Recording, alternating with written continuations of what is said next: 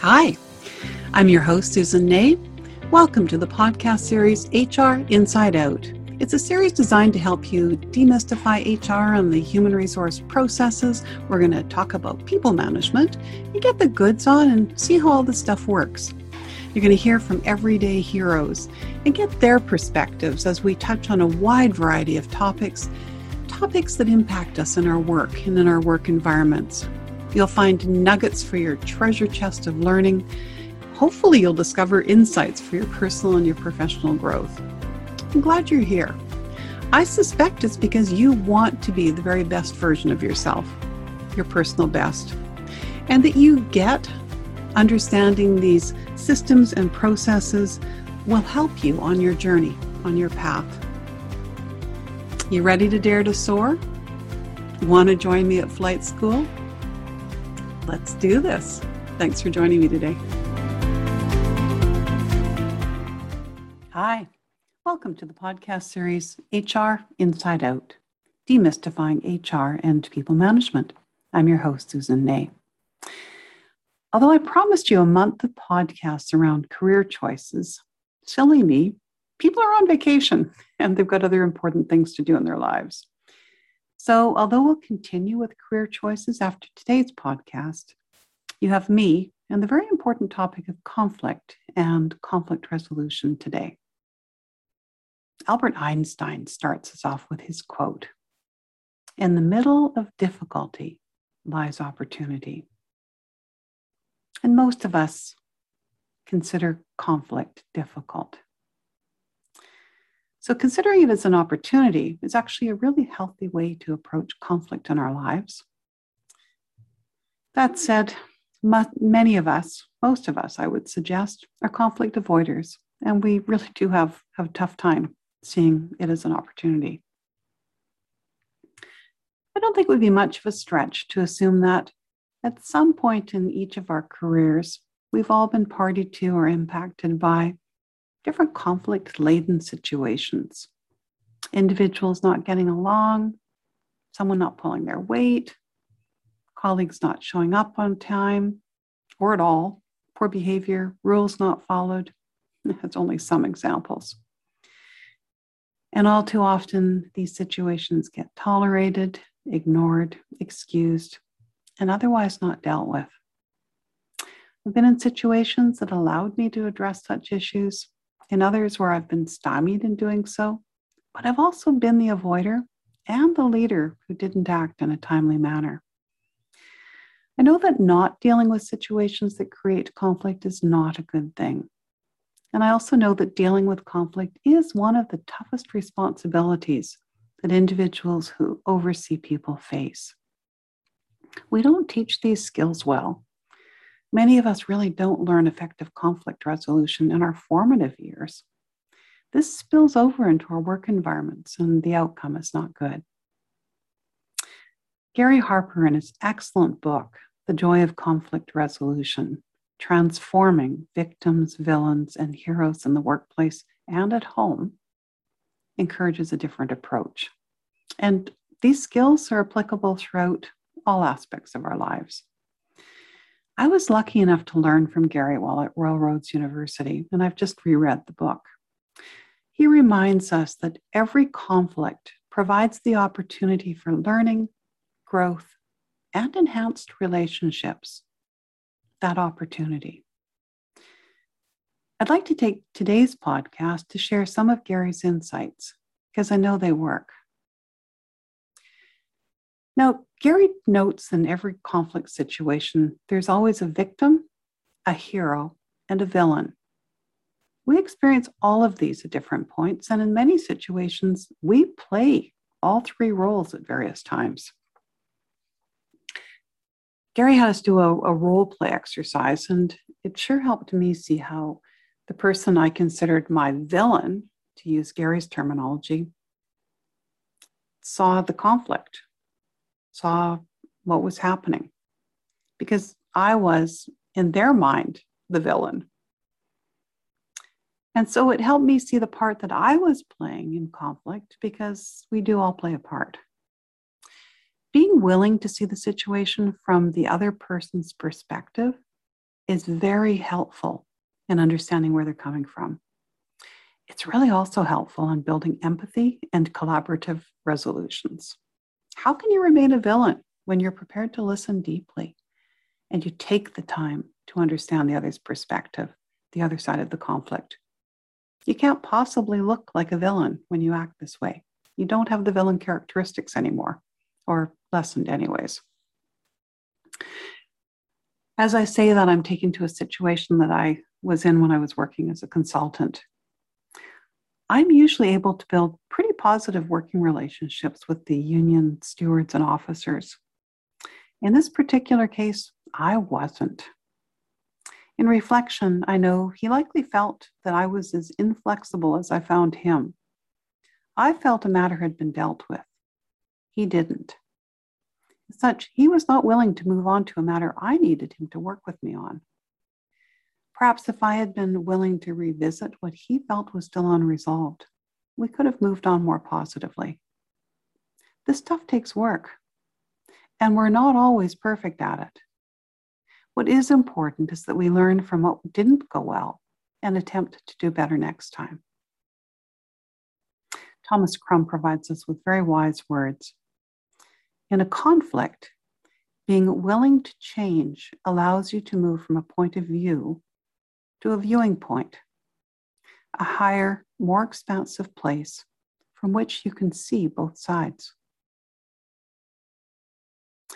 Conflict avoidance happens all the time. We've all done it. We tend to like people and we want them to like us. Having to call someone out on their behavior leaves many of us quite anxious. So as such, we need to truly understand our own triggers.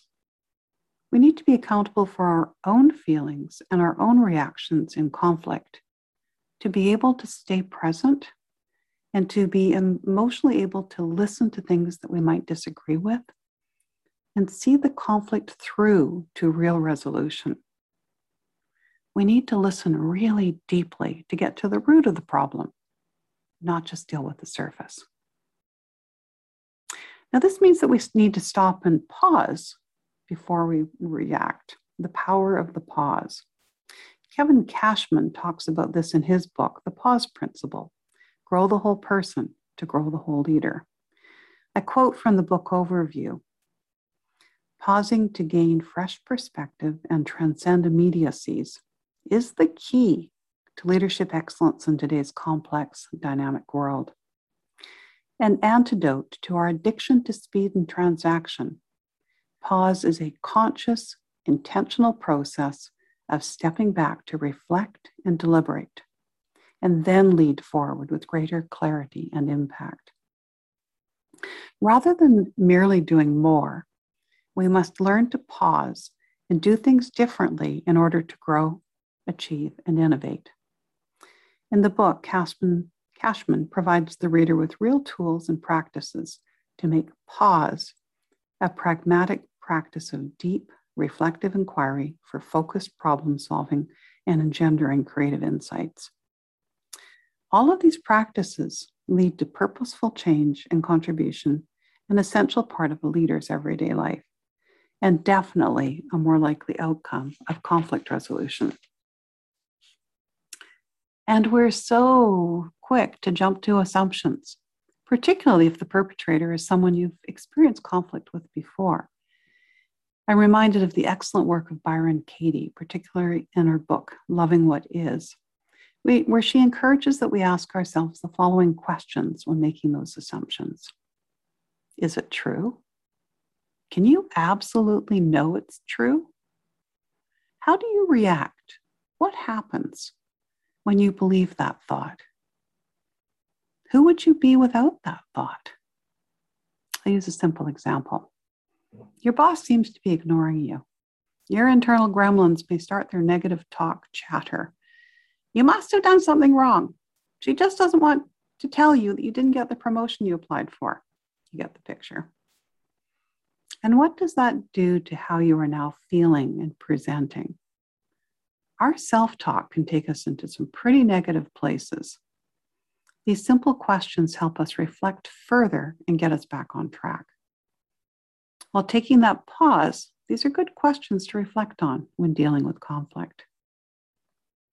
Back to Gary, who reminds his readers that every person has basic human needs of independence, belonging, recognition, and respect. For any of you that know the Maslow's triangle or pyramid, this is the core, this is the base of the triangle. Many conflicts arise as a result of these basic needs not being met. As an example of someone not feeling heard, they act out and they get the attention that they're seeking, albeit not in a positive manner, but they're still getting that attention. So, what might be really going on beneath that poor behavior? Gary also asks us to consider the moment when he calls it the knife went in. So, when did the knife go in for you and the conflict that you're involved in? What was the trigger? He shares that in conflict, we judge our own actions by our motives. We judge others' action by the impact that they have on us. Can you imagine how you would feel if someone asked you what you intended by what you did or said, and then told you the thinking behind their action so that you both understood the cause and effect? Or if someone shared with you the impact on them of your actions and asked you how the event impacted you, wouldn't that be a healthier, more productive dialogue? Conflict resolution is about relationship building and all our need to be heard and understood, to have options and choices, to be given reasons, and to be treated fairly. Once we were able to listen to someone's story without feeling the need to make it conform to our own view, we open the doors to valuable understanding and that improved relationship building. Now, this all makes sense, and I'm certain that we each have lots of but what ifs, and the experience of having the best intent to do conflict resolution well and it going offside or awry. In Gary's book, he addressed the best approaches when you experience reactions such as, and I'll give you some examples, defensiveness. And he describes defensiveness as behavioral response to a perceived threat or attack, often to one's self-esteem or well-being. We all do it. I caught myself becoming defensive the other day unnecessarily. I went there before I'd even realized it. It was my reputation at stake, which is obviously a trigger for me. What might defensiveness be hiding? Keep curious. Justification is another one that we often hear. And apparently it's usually a result of a person feeling misunderstood or unheard. Again, keep curious and listen. And then there's denial, which Gary shares is usually driven by fear of repercussions, perhaps of job security. Deflection is a sidetracking technique to get you onto another topic. It's important to keep focused on the one that you are intent on resolving. And then there's blame and counterattack. Sometimes here it's important to acknowledge the other's perspective and perhaps agree to discuss their issues separately, and then keep focused on what you need to address. Withdrawal, that's a tough one. It's important to emphasize your desire to solve a problem and not attack them personally. You need to build on your patience and persistence to build enough trust for the person to engage with you. Parenting is a learning lab on this one. Whatever. I've experienced all of the above. They are tough to deal with. They take practice to manage well. Do your best. And don't beat yourself up when you feel you could have done better. You're dealing with matters that are creating conflict, and that is what's important. The fact that you're dealing with them. Gary also addresses when people take positions as an example. That's not in my job description, so I'm not going to do it. Yes, you probably have the right to direct that whatever it is be done. Instead, can you see this as a signal that something else is going on? It isn't going to go away. What else might be going on for that individual? Better to find out than to let it fester. Dialogue allows for more than one perspective and creates room for everybody's story. everyone's story, including being able to express your own needs. We're talking about collaborative conflict resolution here. Now, there are times when a directive approach is appropriate. We just tend to rely on the directive approach too frequently and often inappropriately, and create the disengaged work environment that the statistics note when we could be building, not breaking. I've been the boss that says, could you have this done by the end of the day, please? Really more a statement than a question.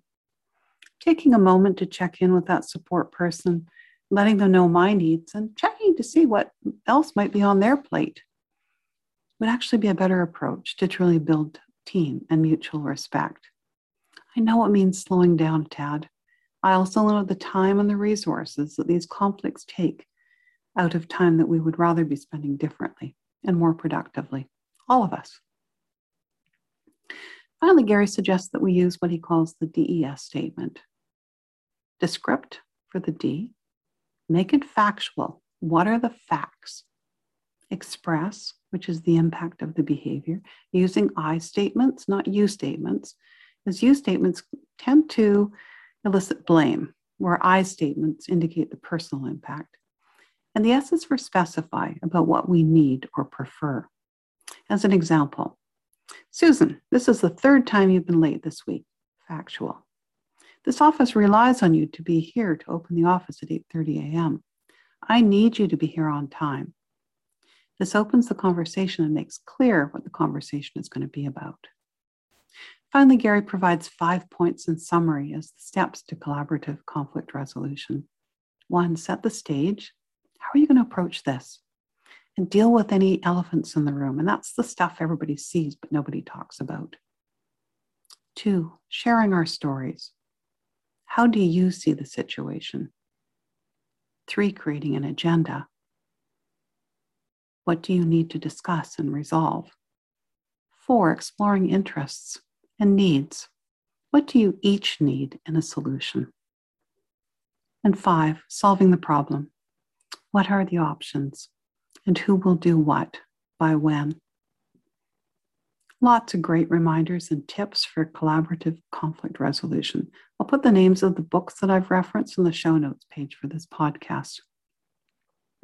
There are many excellent courses available to help us find those right words, process, and timing for the required conversations. Because when we don't have these conversations, the individual is sometimes unaware of the need for change. And our inaction creates ripples because others are also likely experiencing the undesirable situation and may be suffering as a result. It is important that we learn to do this well so that when our life circumstances necessitate conflict resolution at work, in our sports teams, with our families and our friends, we can appropriately step up. So, are you willing to consider the other person's perspective in a conflict situation you're currently struggling with? When you deal with conflict, are you really able to listen to what the other person is saying without interrupting before they have finished? Might conflict situations be indicators of your own blind spots that get in your way? What are your triggers? Do you know them? Do you know that about yourself? And are you willing to try some of the tips outlined in today's podcast? With huge appreciation to Gary and his book, The Joy of Conflict Resolution. If you're interested in contacting or connecting with me, my contact information is on the show notes page for this podcast. You might also enjoy my book, Leadership Inside Out, Effecting Change from Within, available on Amazon. Because it's all about leadership and what we can do as individuals to demonstrate those skills. I hope you found today's session interesting and helpful to listen to. I'll be back again next week, yes, with another interesting career guest. I hope you'll join me again as you guessed it, dare to soar. Susan signing out. Bye for now. Have a great day, everybody. Well, we've reached our destination for today. Time to lower those wheels and prepare for landing. Thank you for joining me. If I said something that resonated with you, please subscribe to the podcast and to share it with others. It would be awesome if you also took the time to provide a review, whatever your favorite social media sites are. If you have a question or an area that you hope I'll cover in a future session, please send me a note, either to my website, www.effectingchangefromwithin.com, or to my email, susangna@gmail.com. I look forward to our next time together. In the meantime, soar high. I believe you can. Susan signing off. Thanks again for joining me.